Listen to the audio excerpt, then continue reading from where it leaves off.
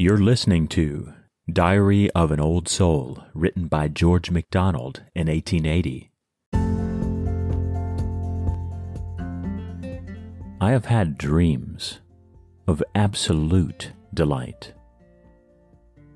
beyond all waking bliss, only of grass, flowers, wind, a peak, a limb of marble white.